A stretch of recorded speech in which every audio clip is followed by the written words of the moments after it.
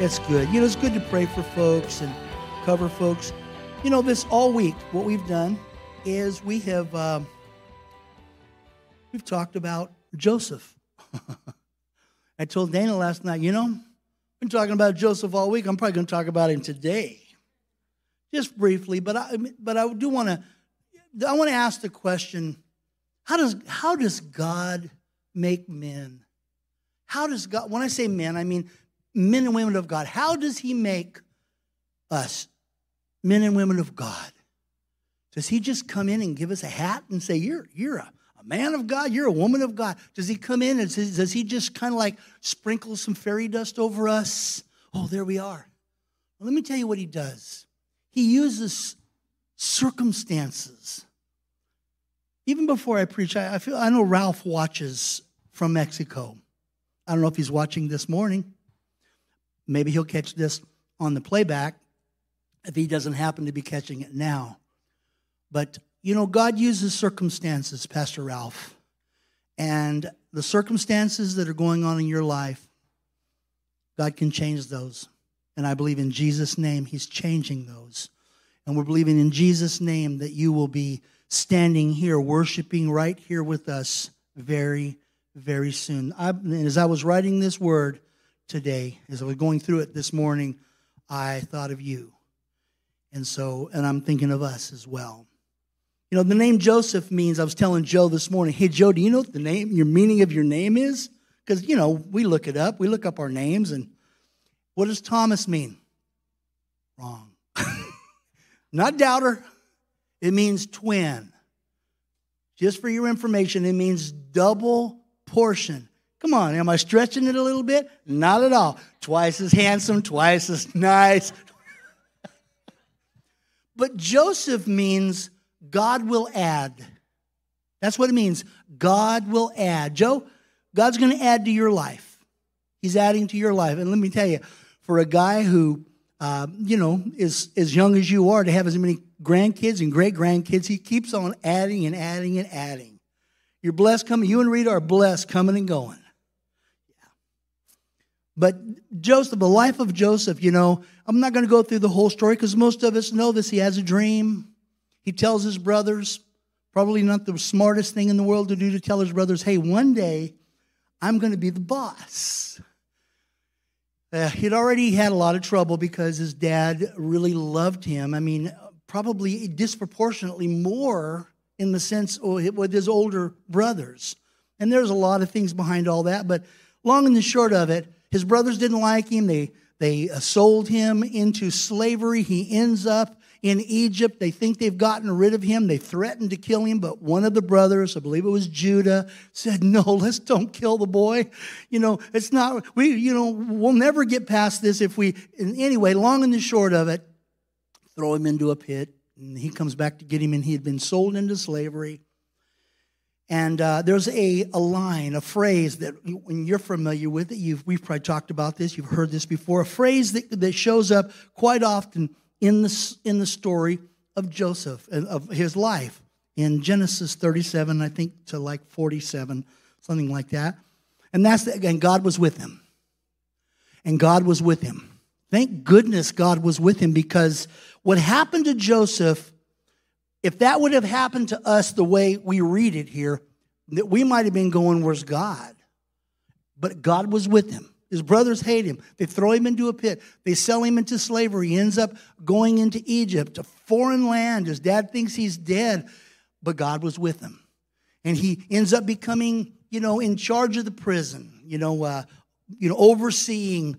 Basically, he was running the prison pretty much. If you take time to read, and you'll see that in there. And then after, sounds like Pastor Ralph, just to be real honest with you, given so much favor. And then a little later on, he goes to Potiphar's house first. I'm sorry. And he's running everything in Potiphar's house, and Potiphar's wife lies about him, and he ends up in prison. But the Bible says, but God was with him. And then he ends up in prison, and God was with him. And there was a plan. God has a plan for every life here. And you might be thinking, oh, at my age, oh, with my past, oh, with this, with that, I don't have enough of this, I'm not educated enough, oh, with my background, oh, I wasn't raised in church, I don't know the Bible. Listen, God has a plan for your life. And anybody that tries to tell you that you're just a fluke or an accident, they don't know what they're talking about. There's a plan and a purpose. Joseph went from being a beloved son to being a forgotten prisoner to being the second in command in Egypt. Of course, now here's the thing. It took about 20 years. 20 years? Can't wait 20 years. I promise you can. Because we have. Many of us have been in this process for many, many years. And don't think, oh, the process starts today. You are in the process. I thought probably when I turned a certain, this has happened several times. By the time I turn a certain age, things are going to be a certain way. Wrong. It didn't happen that way because I'm still in the process, and I will be in the process until God changes and starts another process.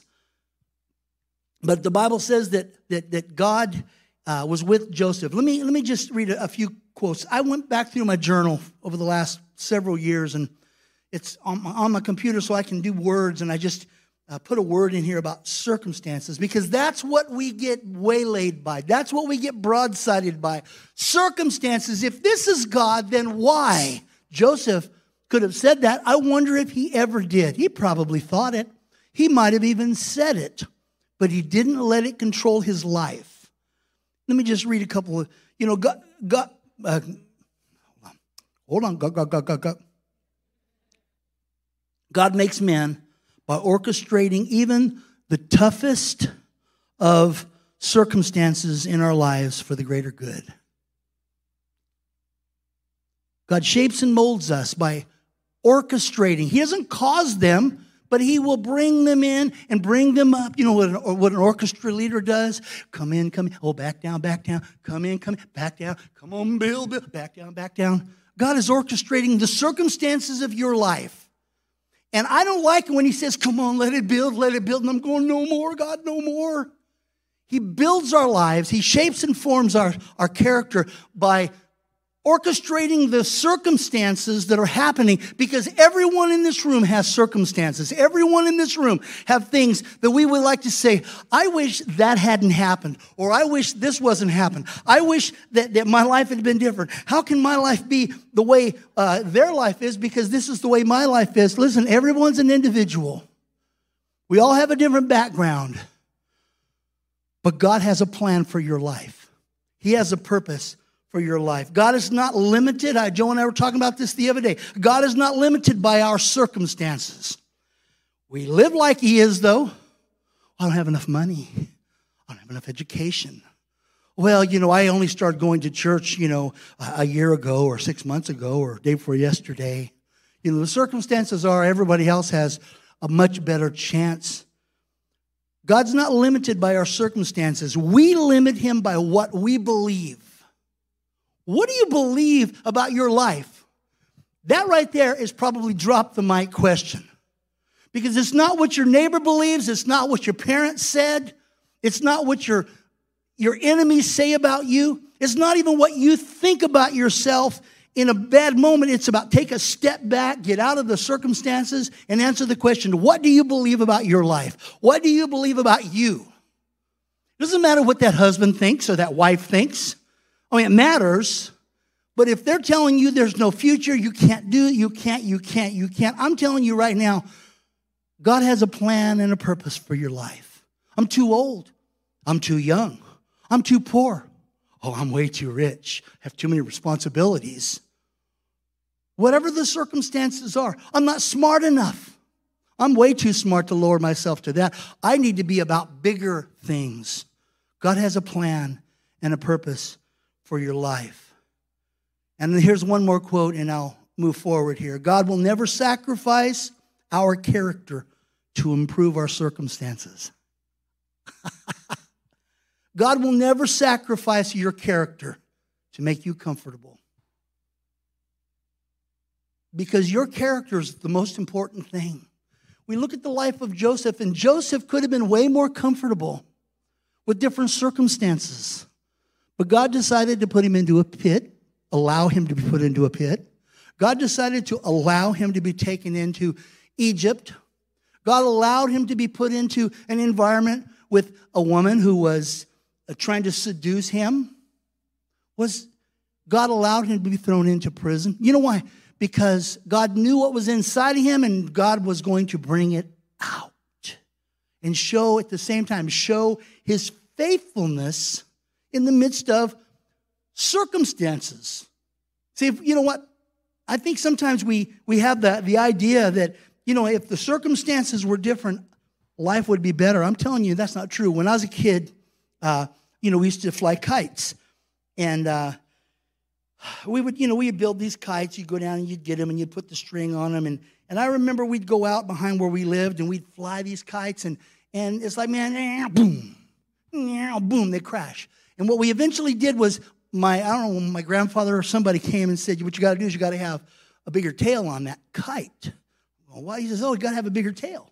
I'm thinking it'll never get off the ground. So he went and got some strips of cloth and he tied it, put it on the bottom of that kite, put another one on there. And it's like that thing went straight up. And he says, you can put a longer one on there too, and it'll just even be more stable. I said, I don't get it. Well, let me say this. The downward pull is what gives you the upward push. Because if you don't have a downward pull, you know what happens? Your life goes like this, like this, like this. Oh, look at me. Boom, you crash. I want you to know the downward pull. Now, I'm not talking about sickness and disease.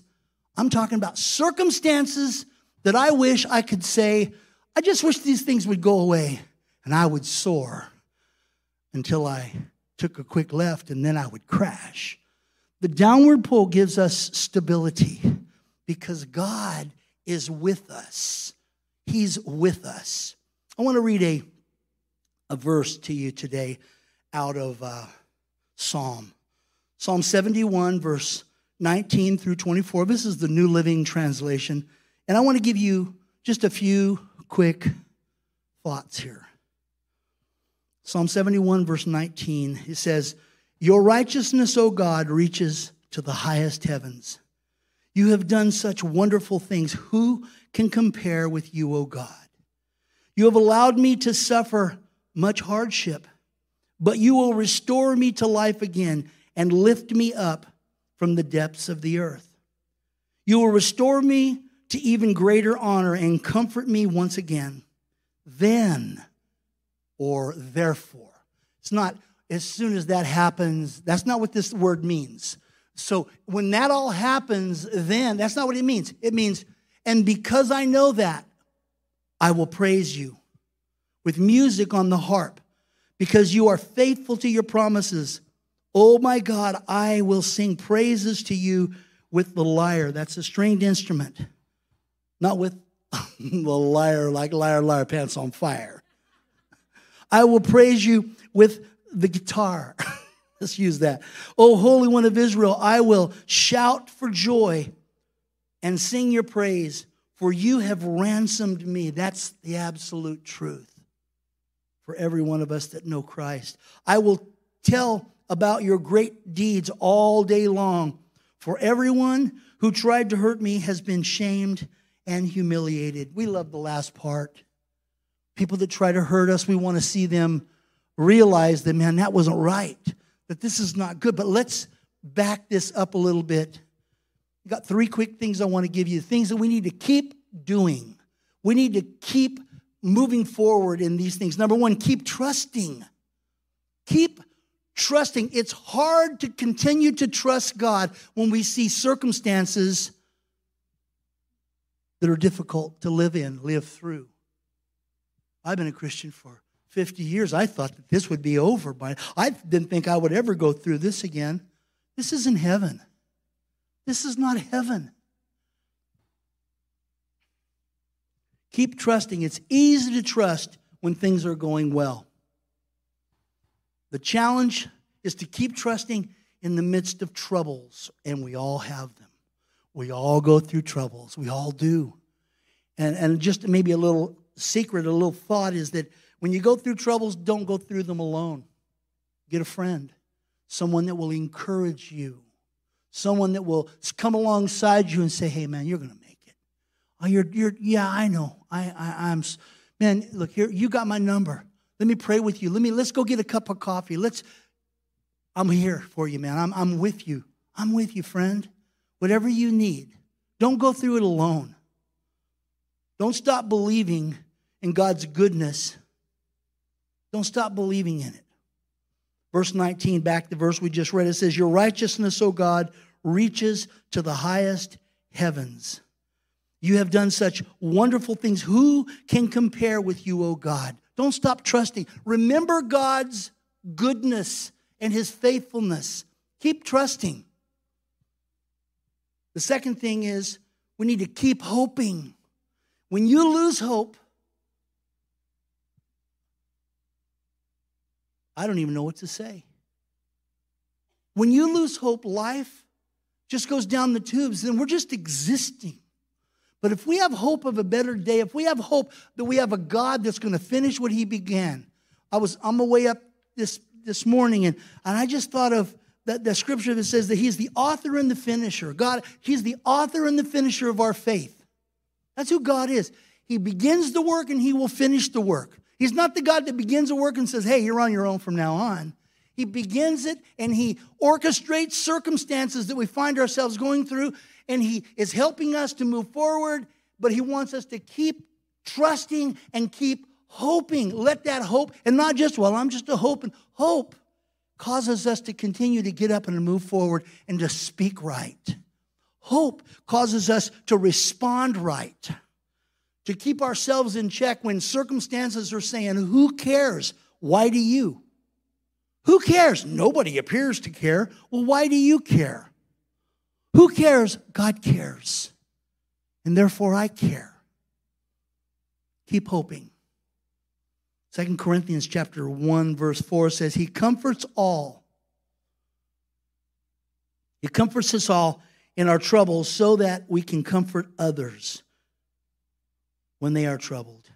We will be able to give them that same comfort that God has given us.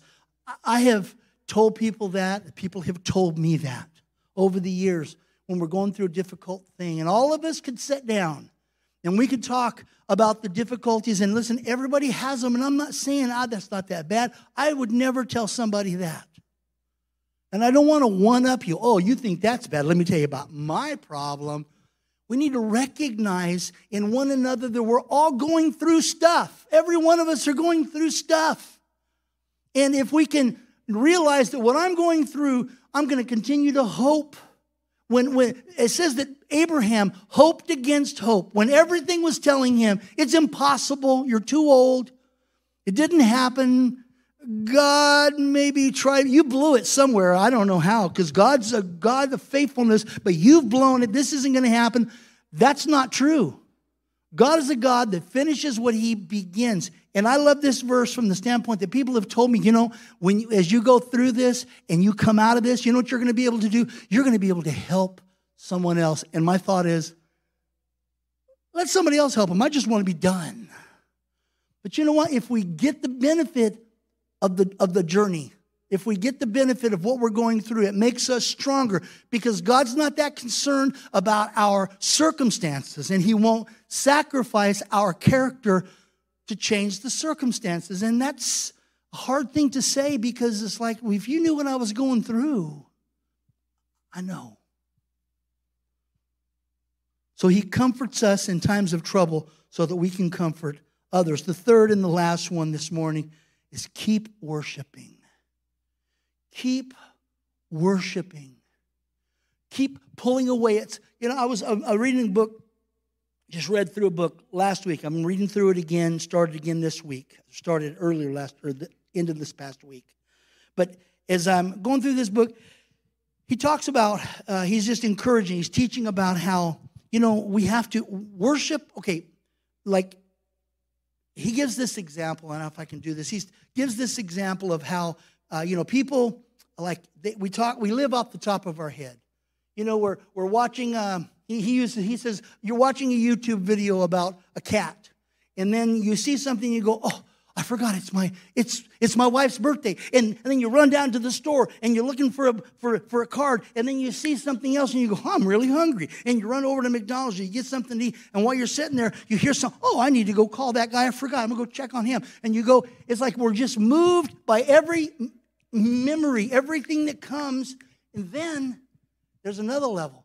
When you lay your head on your bed at night, lay your head on your pillow at night. And then you go to that next level, where you begin to worry about stuff. You begin to think about stuff. I don't know how I'm going to pay that. Oh, I hope that doesn't happen. Oh, I don't know. And we begin, and all the things, and then we take time and we pray about that, and that's good. But there's another level.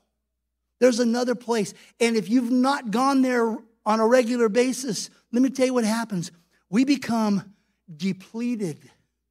We become exhausted and depleted if we don't find ourselves that push away time and worship where we get in there and we're not praying. Oh God, I pray you'd save the world. I pray you'd, and listen, I pray those prayers, but to push away and to say, God, I need that river to flow into me because there is a river where streams make glad and it's flowing from the throne of God, but I need it to flow through me. And the thing is, as we go through difficult times, we live in these top, where oh, I got to do this. Oh, I got to remember. Oh, I saw this thing on Facebook. Oh, I heard this thing the other day. I had a phone call. We're living up here, the immediate. And then we get to the part where we push away a little bit, and then we're thinking about all the things that we dread, all the things that have to be done. Oh, I've got to do this. We got to push away some more. We've got to get into that place because that's the place where God begins to strengthen us for the battle, for the journey, for the day, for the week, where we're not asking for anything, we're just receiving from Him. And if we can get to that place, and it doesn't take hours, but it does take a while to pull down the thoughts, to pull down the imaginations, to pull down all the high things, all the plans that have to be done. Nobody can take care of this but me. Probably true. But we've got to have that time where we push away. Kids want juice. The lawn's got to be mowed. I got to write the bills, for the checks for the bills. I got to get gas before it goes up another $1 a gallon. I've got to do this. I've got to do that. We got to push even away from that. And we've got to just allow God to pour into us. Keep worshiping. Keep worshiping God. Keep pouring out so He'll continue to pour in. But when we move away from that, that's not just for women. Guys, that's not just for women. That's for us, for all of us. For those of us that will believe, that will trust, and worship God, He'll pour in. Verse 22 says, then, or therefore. I like to put therefore in there because it's not when He's done all these other things, then I'm going to praise Him. Because when do we praise and worship God? In the midst of the battle. In the midst of the battle. Then I will praise you with music on the harp because you are faithful to your promises, O my God. I will sing praises with you with the lyre. O Holy One of Israel, I will shout for joy and sing your praises, for you have ransomed me. The presence of God, the presence of God. That's where character's really developed, is when we pull away and He pours into us. Circumstances are going to happen, but if we can stay in that place of living in that trust, living in that hope, and living in that worshiping, those areas, if we can continue to do that, God will bring us through, and we're going to be better and not bitter. Let me pray.